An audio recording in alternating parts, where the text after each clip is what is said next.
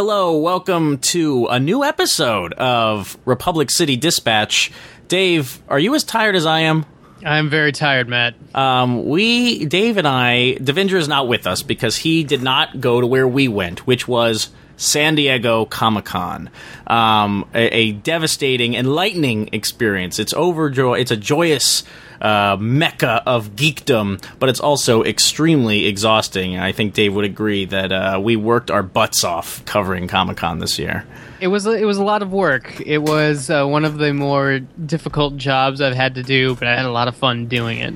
And as both of us we covered the Korra panel this year. We decided to whip up a new episode of the podcast to discuss kind of what we saw, our thoughts on the panel, and just Comic-Con as a whole. So, Dave, I throw it to you right off the bat. This was your first San Diego Comic-Con, my second, and what is Comic-Con actually like? Because I think people see it from afar, they read the coverage, they maybe see some panels. Nickelodeon has put the whole Legend of Korra panel online, so maybe you've checked it out. But what is it actually like being there?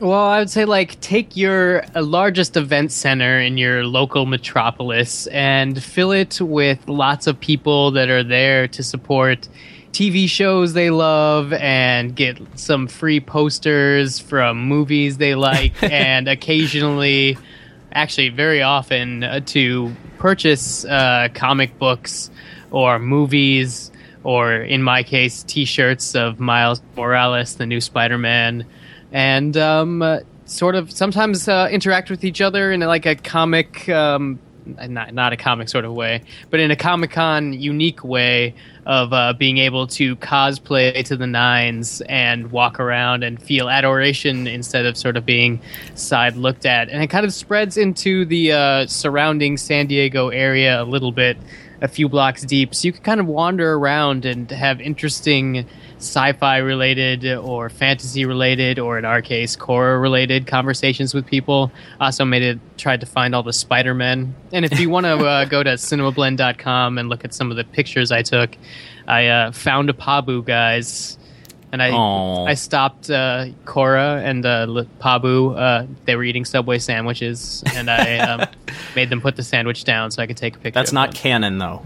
No, not at all. So my coverage is on Hollywood.com. I wrote about the Korra panels. Check that out. I also think that it's important to note that you have to amplify your local convention center into like an 8-mile-long monstrosity. This building is gigantic, and it's right in the heart of San Diego. And you're right. It's like, it's not just that center. It kind of pervades into the surrounding area, and it's a real safe haven for geekdom. Everyone's just on the same wavelength, having a good time. And yes, I saw a ton of Korra cosplayers, lots of Korras, lots of Asamis. I saw an amazing Beifong, which I think Brian has been posting on his Tumblr, and an amazing Amon, who these two guys took this picture of them being blood-bended by Amon where they're jumping in the air. I think yes. Nickelodeon has shared that all over the place. It's quite extraordinary. So the Legend of Korra cosplayers were out in full this year, and I was excited to see that because it's obviously made an impact on people, and the fandom is strong there. So you and I both went to this Legend of Korra panel, which is, like a rock concert. I don't know if you can get the vibe from just watching the YouTube video of it. It's really something extraordinary just to be in a room full of people who love what you're about to see and go crazy for these guys. 5,000 people, I think. Oh, yeah, tons. Ballroom 20 holds? Yeah, Ballroom 20, which is like the second biggest room at the convention center. And it was an absolute rock concert. So David Faustino and Janet Varney, PJ Byrne, they were all there. Thank you for pronouncing Gabriel. Those first. No problem. And they all came out, and it was people went gangbusters. And they did something pretty amazing, I thought. They kicked it off with a live read, which you may have seen online, conducted by Andrea Romano, who does the voice direction on the show. And I was really kind of blown away by it. I didn't really know what to expect. It seemed kind of maybe like filler to me, but they really put on a great show. It was Korra live, and it was really amazing to see these actors who are real actors. They take it seriously, and it was great performing.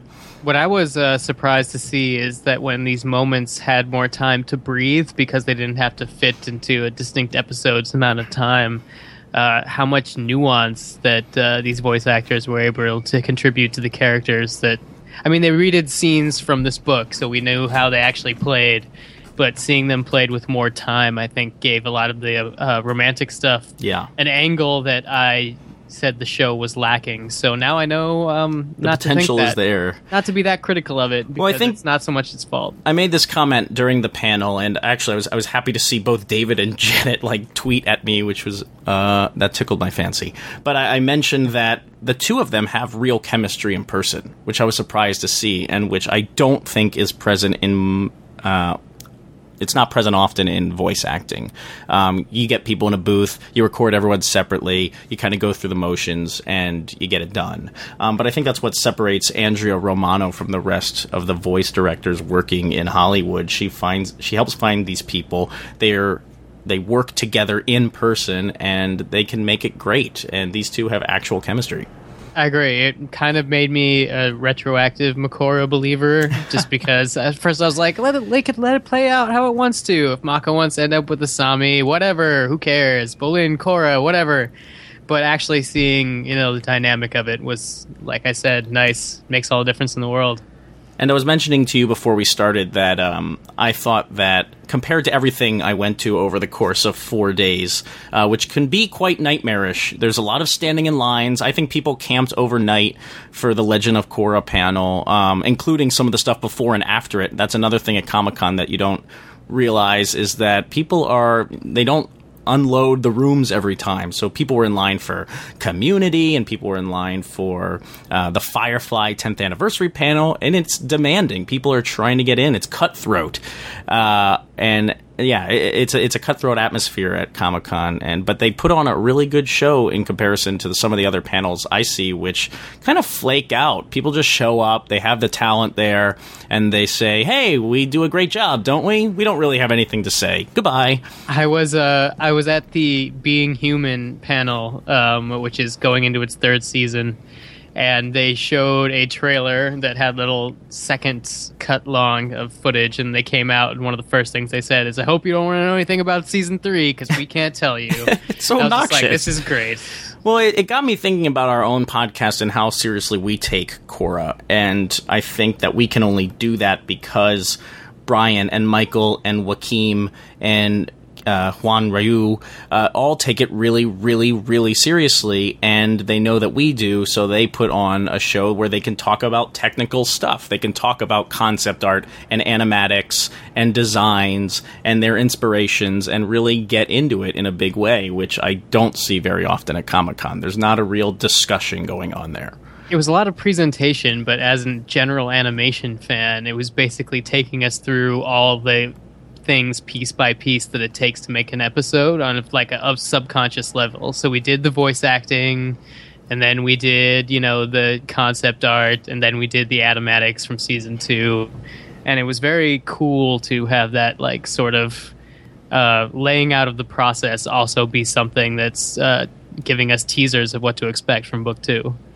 Yeah, so I think we're both big thumbs up on at least the entertainment factor on the Legend of Korra panel. So, Dave, why don't we jump in and talk about what we actually saw at this panel after the live read, which was kind of a rehash. It was nice because it kind of caught me up and reminded me of all these great things we saw in the first book. But then, of course, we capped it off with this big tease for book 2. A lot of reveals. Start us off, Dave. What struck your fancy here? Well, I think they started off with confirming that there will be a total run of 52 episodes for Korra, so that means books 3 and 4. Which is pretty extraordinary. I was certainly not expecting that news to kind of break that week. It was very, very interesting. And then, my initial thought was what are they going to be called? But, we'll cross that bridge. I'm happy there's going to be so many episodes. And then they talked about book 2, and they said that the title was going to be Spirits, and I did a little happy dance. Well, not really. I was transcribing madly and live blogging, but in your head. In my head, I did a happy dance because that's great. It means that all the things that we thought were unanswered will have the potential to be explored very directly. We kind of called that. I'm not going to lie. We called a lot of things.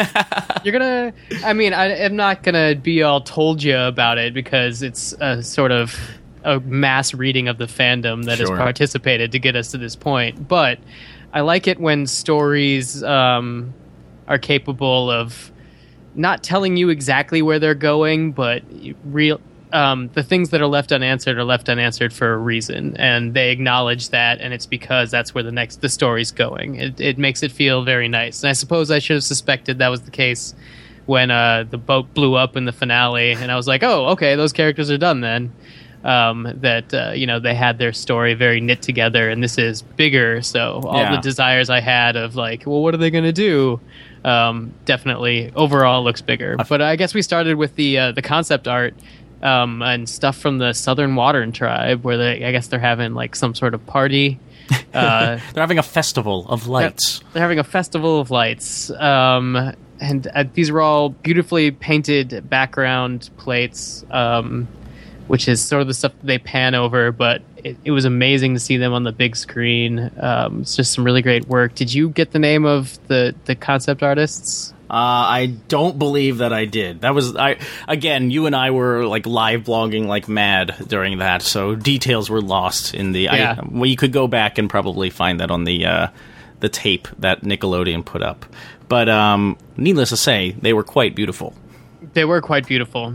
And so we went from an exterior of like this party in the Southern Water tribe, sort of like the gates to a wall, I guess, and then into an interior dining hall. It's vaguely Hogwarts-ish, but that's only to give you a general idea. I'm not saying it's a rip-off. And then we went outside to some ominous rock formations that are sort of like blue and green and sort of reminded me of the Fortress of Solitude from Superman, I guess. For some reason, it kind of reminded me of old school Disney art, too. I don't know if I haven't looked at enough Korra concept art to really say, oh, well, this is what it all looks like. But especially the outside winter stuff, I got this. This is so dumb. That when Aladdin gets sent to Antarctica in the Magic Tower. Yeah. It reminds me of that. Okay. Yes, I guess it could be that. It sort of reminds me of like something you'd see in like the illustration of like a Lord of the Rings book. It looks massive again, which is interesting in comparison to book one, which was all metropolis. This is definitely desolate, or even some sort of storm. Even Avatar: The Last Airbender, like. I don't, we talked before that show was very much a journey, a hero's journey on a literal sense that spanned the globe in contrast to Korra, which is all about being in the city. But like the scope of these scenic views feels bigger. The outside, the Arctic lands of the Water Tribe feel bigger, and some of the other scenes that we'll talk about, just the scope feels amped up here, and I think the guys have more to play with, obviously, because we saw how expansive Republic City was, but I'm excited for her to get out of town and really open up the world. Yes. Anyway, somewhere also in the Southern Water Tribe, they had some ice walls with some roots coming out of it. Not in the Southern Water Tribe like area, but south. I don't know. It's snowy. It's glowing blue. We're gonna figure out what it is. Hopefully, lots of mystery. No. Yeah, it looks like maybe Naga and somebody are trudging through the snow in one of them. So that'll be interesting to see where that journey leads us. Then we get to see a Southern Air Temple that looks. It's not populated, but it doesn't look destroyed, which is nice. That in 70 years they've managed to rebuild some of the Air Temple area. And then sort of some more exterior Air Temple stuff. And then finally they switch to a sort of dreamlike landscape where there are these giant clover-looking trees, and they reveal that it is the spirit world because we are going into the spirit world. And in this field with these giant clover-like trees, there are two silhouettes. One tall one and one tiny one. Who could they be? Haven't the foggiest. I was really obviously my interest was piqued by those looks at the spirit world because it's we haven't spent too much time there, but I know when Aang went there it was very monochromatic, if I recall. Maybe I'm forgetting a moment in Airbender where like it's as lush and colorful and hyper-saturated, I would say, as the images that we saw there, which really intrigues me because, again, they're opening up the world in a fascinating way. It almost reminded me of how stylized something like Alice in Wonderland, Tim Burton's Alice in Wonderland was. Not in a way that's like CG and offensive to me, like that film ends up being, but something that's just really the reality is not in place there, which is great to see especially in a show where, in contrast to Airbender, this is about technology. This is about, and I feel like all season it's been reality there, and closer to something that we know of as modern day, as opposed to the fantastical landscapes of Airbender. And this is really interesting to see in contrast to that. Yeah, none of the stuff we saw looked like steampunky in the slightest, which was very interesting. And the other thing I thought was interesting is the spirit world appears very lush. Like, things seem to be fine in the spirit world. And so from a mild speculation point, that makes me curious because I would think that things are not fine in the spirit world, but maybe it's just not like all pervasive or what have you. Although the Southern Air Temple had quite a bit of vegetation growing out of it, I believe, and like yellow-orange skies, very Chinese-inspired art kind of look, which I thought was interesting. And I wonder... I think based on this concept art, my imagination started running wild about like what the course of this adventure is going to be. Knowing that it takes 6 months after book 1, how Korra and the gang, well, maybe the gang, will go to the Southern Water Tribe, how they'll end up at the Southern Air Temple, and how does that interact? And I wonder if the Air Temple ends up being some sort of connection for her because of how lush and intact it is, and also how connected the air bending world is to the spirit world.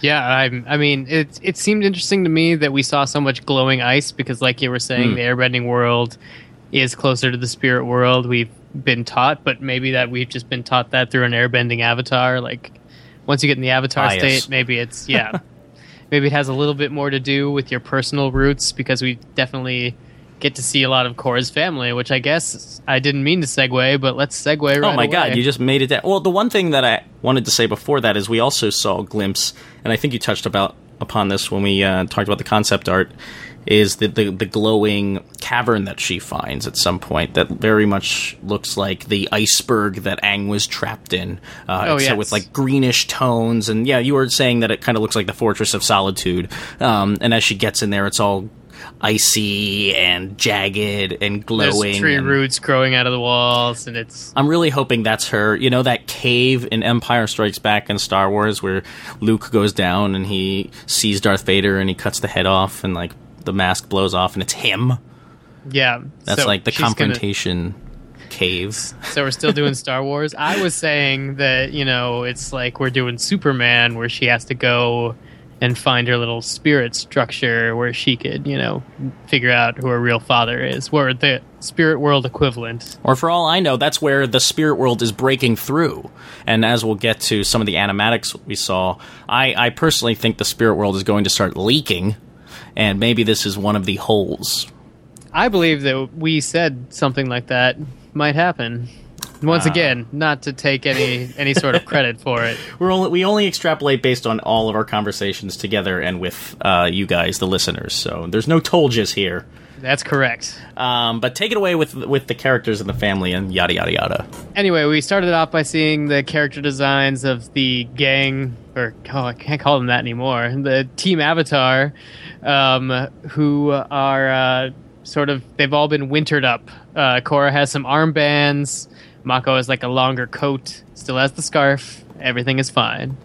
Bolin has like a parka, sort of with a fur collar, and Asami has a sort of business attire suit and an Amelia Earhart-ish flight suit. Yeah, Asami's really gone corporate this season now that she's taken over Future Industries. Yeah, has she fully taken over Future Industries? Or I think that's what they suggested, that now that Sato is out of the picture, that Asami steps up and she's running things. Because they've been apparently very devastated by him being incarcerated and being part of the rebellion. the Equalists. So he's in jail, and they're coming under hard times, and Asami steps up and takes over the family business. I bet Cabbage Corp is doing great. But yeah, now she's making planes, so she's in Amelia Earhart gear. All right. And then we got Tenzin with a cloak. Same old kind of cloak. Yeah, not a huge reveal, but, it would be nice to see. Then we got to see Boomy, who got fat. Or maybe was always fat. We didn't really get to see. Hard to tell from the much. low angle that we saw him when he was dancing on the ship. Yes, but he has earmuffs and a long red sort of Fire Nation-ish coat. Pink earmuffs, nonetheless. Which Pink means earmuffs. he's crazy.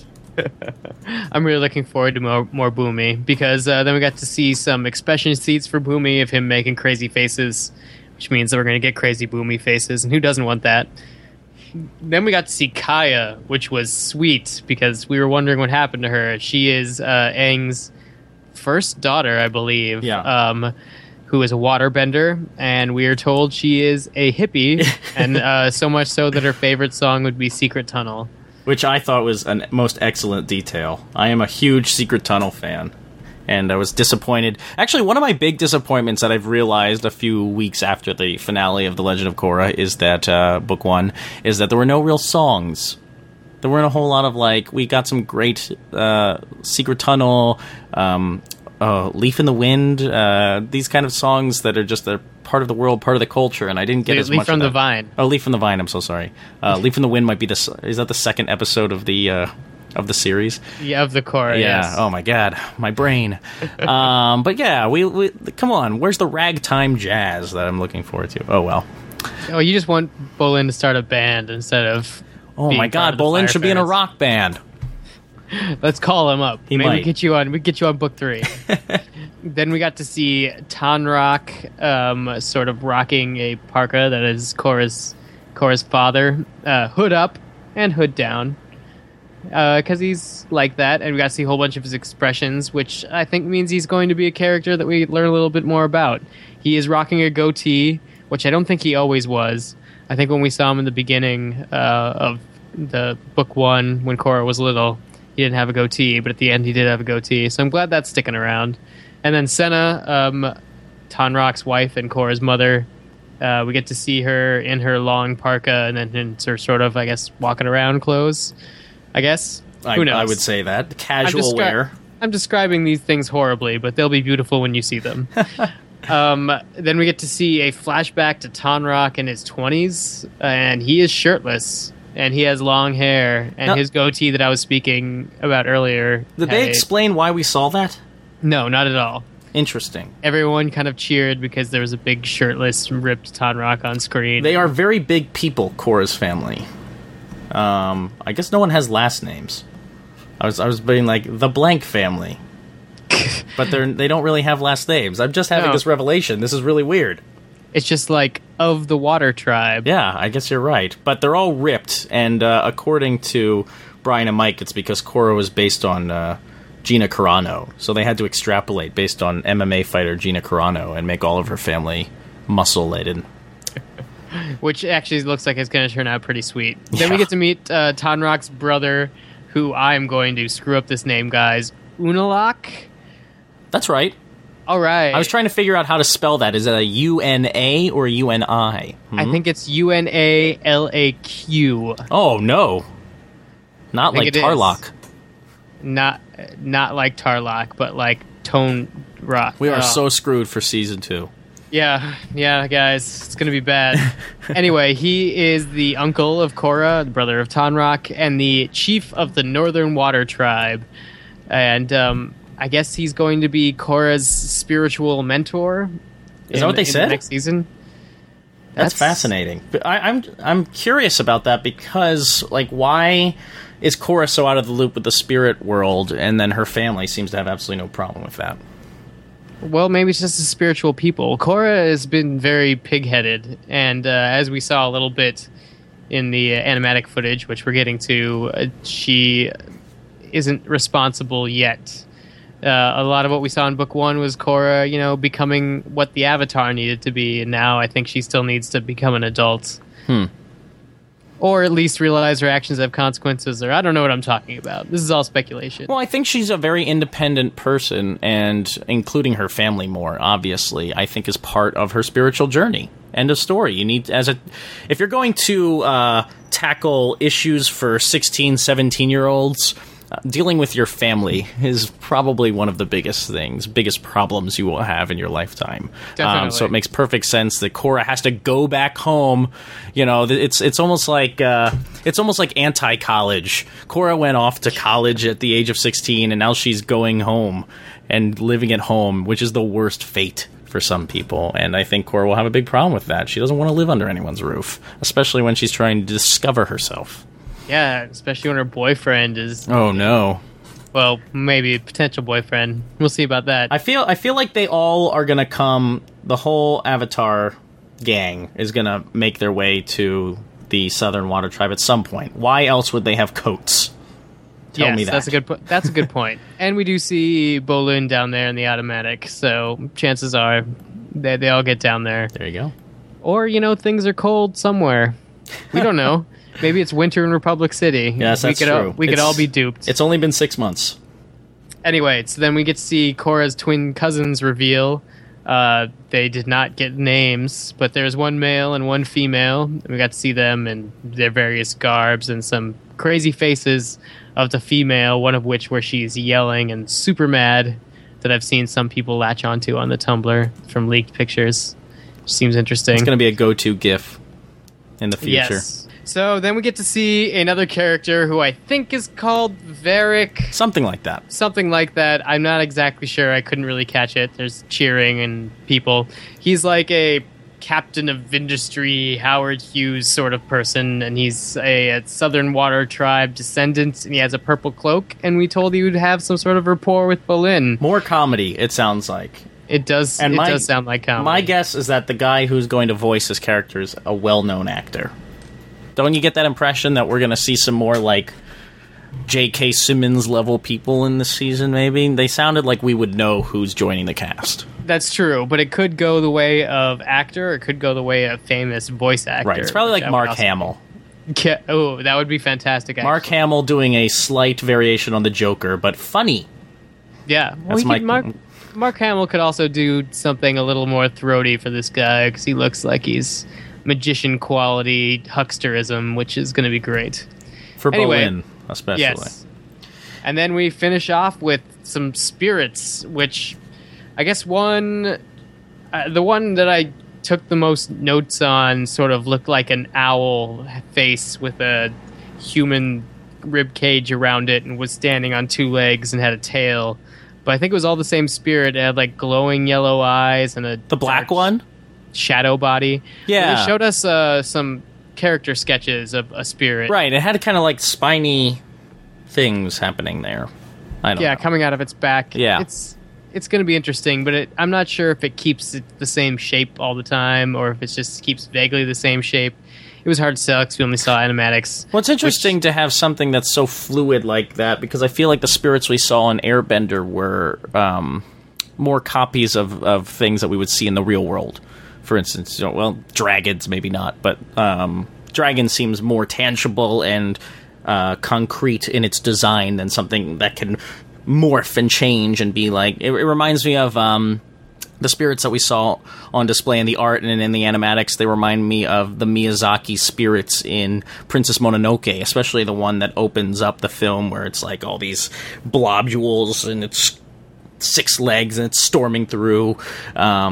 It's very Miyazaki to me. Definitely. And then I guess it also made me think about how when Ko, the whole reason that Aang went to go see Ko is to figure out that sometimes a spirit can give up being a spirit and take a physical form.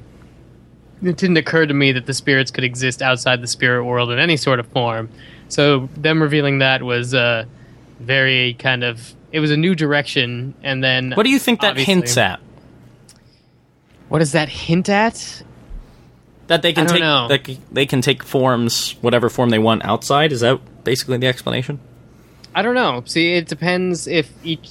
I mean, they get to choose some sort of physical body, so, Moon Spirit became the fish and what have you. I think. Oh, see, then are the dragons that begat firebending just spirits too? There are all sorts of questions I'm going to have. Well, I think that's what this season's going to be all about. What does the spirit world's relationship to our world really mean? Where did it come from? How did it start? Why is there an avatar? How did that begin? There's a lot of open questions. The world is so wide open. Even though we have so much mythology to back it up, we have no answers because it's an open playing field. We just never have gone here. And for being so realistic, and I say that in quotes, the world of Korra, this tangible city world, I think things are going to get really crazy in Book 2 with the spirit's inclusion.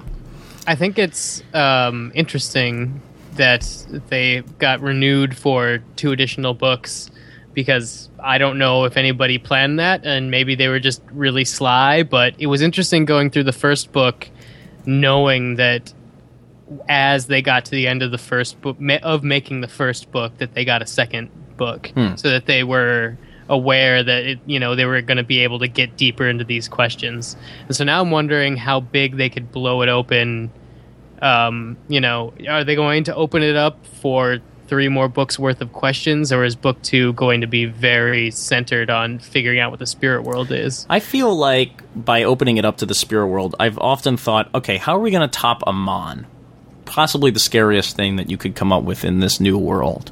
How to have a villain to rival that. I mean, it's got to be someone with a power equal to the Avatars, I think. And well, see, I'm not... Is it possible that we have a villainless season? Oh, well, I think we could have a villainless season in that... And if, I feel like my theories are starting to develop because of some of the concept art we've seen, the animatics that we're about to talk about, the spirits escaping, this spirit that she's interacting with the first time. Is there some sort of leak? Is there some sort of crossover? I think before the podcast I referenced Super Mario Brothers, the movie, to you, and how how Koopa wants the worlds to collide in that film. And I wonder if there's something that's working behind the scenes. And we kind of touched upon this in Book 1 in theorizing about how Amon got his powers and what is going on there. Is someone pushing buttons behind the scenes? Book 1 might not be over. There might be threads from Book 1 that we are only going to start seeing in there's Book a gap 2. in the Amon timeline that it fascinates me that I wouldn't mind having filled in, but you're right. And a lot of people, there. But because so many people were still left asking themselves, like, how did he get this power? And one of our theories was that maybe a spirit granted it to him, but as it turns out, it's just evolutionary process. Or is it? I wonder if there's a bigger threat lurking in the spirit world that we may not even see in Book 2, but will only reveal itself, and maybe these Book 2, 3, 4 are a trilogy seasons, kind of like Avatar: The Last Airbender, that will culminate in one final big battle. Yeah, I mean, I think it'd just be interesting to see what these guys do, embracing the fact that there's not a end goal. There's not you have to defeat the Fire Lord, or there has to be a showdown with Amon, but rather, like, each thing is going to be like, Korra needs to face her family. She needs to get right with being the Avatar. She needs to, figure out what's wrong with the spirit world. There doesn't have to be someone pulling the strings necessarily. But do you think that it can be dramatic in that way? How would you keep the drama going with someone as powerful as her? I think when you could see them do episodes, about fear, like A Voice in the Night, or about relationships, like The Spirit of Competition, it shows that these characters are capable of handling theme episodes. I'm not sure if it would work outside of a larger plot, but, like, 2 worlds being out of balance might be plot enough without there necessarily being a big bad. Like, can they do I hate to say a Fern Gully, because Fern Gully did have a big bad, well, but really, like Lost. Or a little bit like Lost.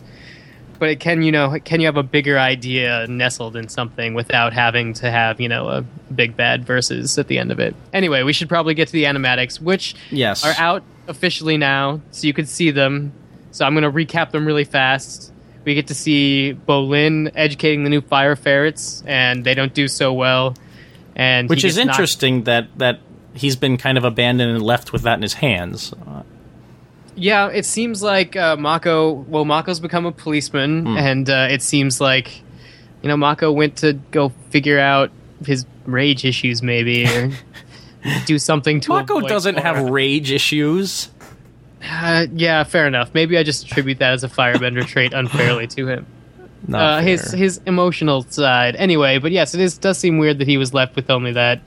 And apparently the fire ferrets aren't good.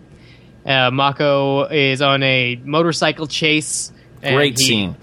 Yeah, does a flip over the car and fire bends down on it and says he's the police. Or he says, looks like you had some car trouble. Yes. Good thing the police are here. Oh. I actually think it's really interesting that after a season, 12 episodes, there were a couple chase scenes in book 1 through the city, and yet I was still kind of captivated by that footage. Like, yes. That really cool loop-de-loop in the air with the motorcycle and firebending, and it was just really cool.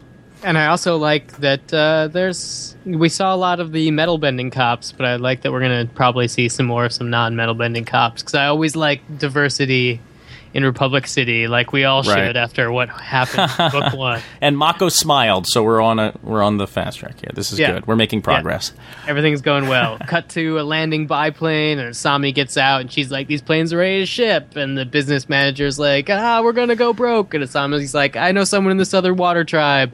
And then the guy's like, "Oh," she's like, "Don't worry." And she smiles, but as she's walking Why was that a away, relevant thing for her to say? Like that she knows someone in the Southern Water Tribe? Probably because she's going to travel down there. Do they need planes? Do they have a lot of money there? They're going to turn it around, whoever's down there. Awesome. Korra's going to put her Avatar endorsement deal on the Future Industries products. Maybe it's Iroh. Fly up the shelves. Maybe she's in a relationship with Iroh, and she's going to go visit him. Well, see, but as she's walking out of that scene, she looks down all sad, so I don't think she really wants to go to the Southern Water Tribe. She has to hang out with Makora. Yeah. Anyway, and then cut to the air scooter race on Air Temple Island. So fun. And Tenzin lecturing Korra. And then, I guess we could talk a little bit about that because that's just awesome. Did you notice which girl she was beating? I thought it was Jinora. It's hard for me to tell Ikki and Jinora apart sometimes. But she whoops them all with Avatar State and a good scolding from Tenzin. The Avatar State is not to be used as a booster rocket. I just thought that was hilarious. And then Boomy screams and gets excited. So much Boomy in this season. Yes. Now, where do you think they were? I couldn't really tell from the animatics. Were they at... I thought it was the Air Temple. It was Air Temple Island because they start with a, air bison coming down. They definitely go around the doors from the Leaf in the Wind. So it may have looked a little snowy there, too. I wonder if even Republic City will get a makeover, a winter makeover for this season. Oh, I certainly hope so. I wish that meant that we were getting this book winter time, but I know that's not true. Well, it's January. I hope we get it closer than, I would like it next summer. That would be nice. But if it's next winter, I could do that too. Winter's not ruled out. I want time to animate winter things. 2013, but January, February. I can't wait till December 2013. Anyway, cut to a water tribe. I thought it was the Southern Water Tribe, but now I'm not so sure. It's just a water tribe-like landscape. Naga's barking, and the spirit comes and pins Korra up against a wall. We fade back up. Korra gets in the Avatar state, chased after the spirit. Spirit goes underground, pops up.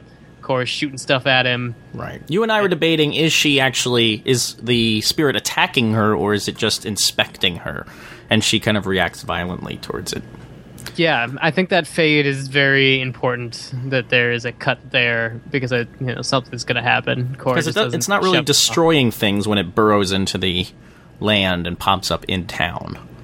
Right. It doesn't look like it looks more like it's running from the Avatar, and who wouldn't when you're up on an air column and shooting crazy stuff at it. I'm hoping this becomes her, pet spirit. I called it the Alien 3 moment in my notes. If anybody likes Alien 3. Why are you calling that, just for the uninitiated? In Alien 3, Ripley is pinned up against the wall by an alien that gets really close to her face, much like was done in this animatic, the spirit does, but won't harm her because Ripley is carrying, spoiler, the Queen Alien. So I don't know I don't know. This doesn't have to be a violent attack. This does seem like the first encounter, though, and speaks volumes of where we're going with the season. Yeah, she says, like, what's that? And obviously hasn't seen a spirit before, but I think it might just be... We don't know if it's good or bad yet. It just looks really like it's bad. I'm throwing it out here. Book 2 starts with Korra in Republic City, hanging out, Air Temple, what. And then she gets a call from her family. She's got to go home to the Southern Water Temple. There's been some spirit activity they need her to take care of. She's scared, though, because she doesn't know the spirits that well. But Tenzin's like, you got to learn the spiritual world. You're an avatar now, the avatar state and such. So go down there and learn it and interact. So she goes down, and she finds this cavern. It's glowing, and it's like, oh, no, the spirit world is leaking out into the real world. I got to put a stop to it. And she meets the spirit for the first time, and, like, wackadoo-ish, she goes inside, and she's like, it's Alice in Wonderland. She falls down the hole. Boom. Wow. Oh, and then Bolin says something funny. Yeah. Hopefully. Oh no! Or like gets chased by or rides a giant Pabu. Is there some way that Pabu and Appa can meet in the spirit world? Oh my god! Stop teasing me with those kind of promises. Yeah, I hope there's a return of Appa because don't you think we'll have to see Aang? If we go to the spirit, we'll see Aang. Well, I think now that we have the Avatar state, we see Aang because Korra doesn't like to listen to Tenzin. I imagine if you had, hundreds of people in your head with all the answers, wouldn't you ask them a lot? That's true. I guess it's like her Obi-Wan. It's the spirit guiding her. See? Definitely. That cave is that cave from Empire Strikes Back. I knew it. Dave, anything else? Questions that were raised for you, just to wrap up here. Is there a lingering thought, something you're excited to see, anything in response to the panel? I'm excited to see everything that I saw finished. It was just amazing, and it had so much potential, and I want to see it move, and I want to see these characters emote. I'm not going to call anything this far out. And you're not a fool like me. That's right. I can't disagree with anything that you said, but I have no idea, and I also think that it would be interesting to start with Korra more in the Southern Water Tribe to begin with, and maybe she's just visiting Air Temple Island and racing with the kids. Awesome. Or maybe that's like a little flashback. But I think that we're going to see a lot of family stuff, and I would like to see the family be part of the reason that she gets drawn down there. Especially for me, I'm with you. Like, I want to see the family dynamic, and I want to see it rub her the wrong way. Obviously, what made Book 1 of Korra so special to me is not only it had lots of action, it had lots of mythology, it had us talking about lots of questions and thinking up crazy possibilities for what might be going on. But at the end of the day, I loved watching the characters interact, and I loved seeing, and I can't wait to see how Korra and Mako's relationship evolves. I know a lot of you hate that, but I'm excited by the prospect. I'm excited to see what Bolin does now that he's kind of on the outside running Fire Ferrets. And yeah, I can't wait to see the relationships get pushed to the next level in this show that's taking them so maturely in the first place. So yeah, Book 2. Oh, I do have one battle cry. Oh, Tano's not coming back. Yeah, guys, a lot of people were commenting on my piece for Hollywood.com. Where is Tano? Is he coming back? Tano is not coming back. What is wrong with you? I would be surprised if Tano came back. I think he served his purpose, but I'm sure he's living a very happy life in Republic City. He's probably been granted his powers back, his bending back. He's probably very grateful to Korra now. They're chums. They'll see each other at the 10-year reunion, the pro-bending reunion tour. He does eyeliner and nail polish now. He's the emo singer of Bolin's band. Bolin plays bass. Anywho, I think that about wraps things up. Book 2, we have no idea when it's coming. Unspecified date in 2013. But I think the panel rocked our socks off, and we're extremely excited. Dave, who are you and where can we find you? Hey, I'm Dave with a 7. You can find me on Twitter at twitter.com/DA7E, on the Operation Kino Show podcast with Mr. Patches, discussing movies and pop culture at opketo.com and at latino-review.com. Mostly writing about Marvel these days, but doing it well. Another great panel at Comic-Con. I wouldn't know. That's true. Dis. And I'm Matt Patches. You can find me on Hollywood.com. I'm the movies editor there, writing every day. And, of course, co-hosting Operation Kino on with Dave here, which you can find on iTunes. And I'm on Tumblr, mattpatches.com. So until next time, which we don't know when it is, but hopefully it'll be soon, we will talk to you later.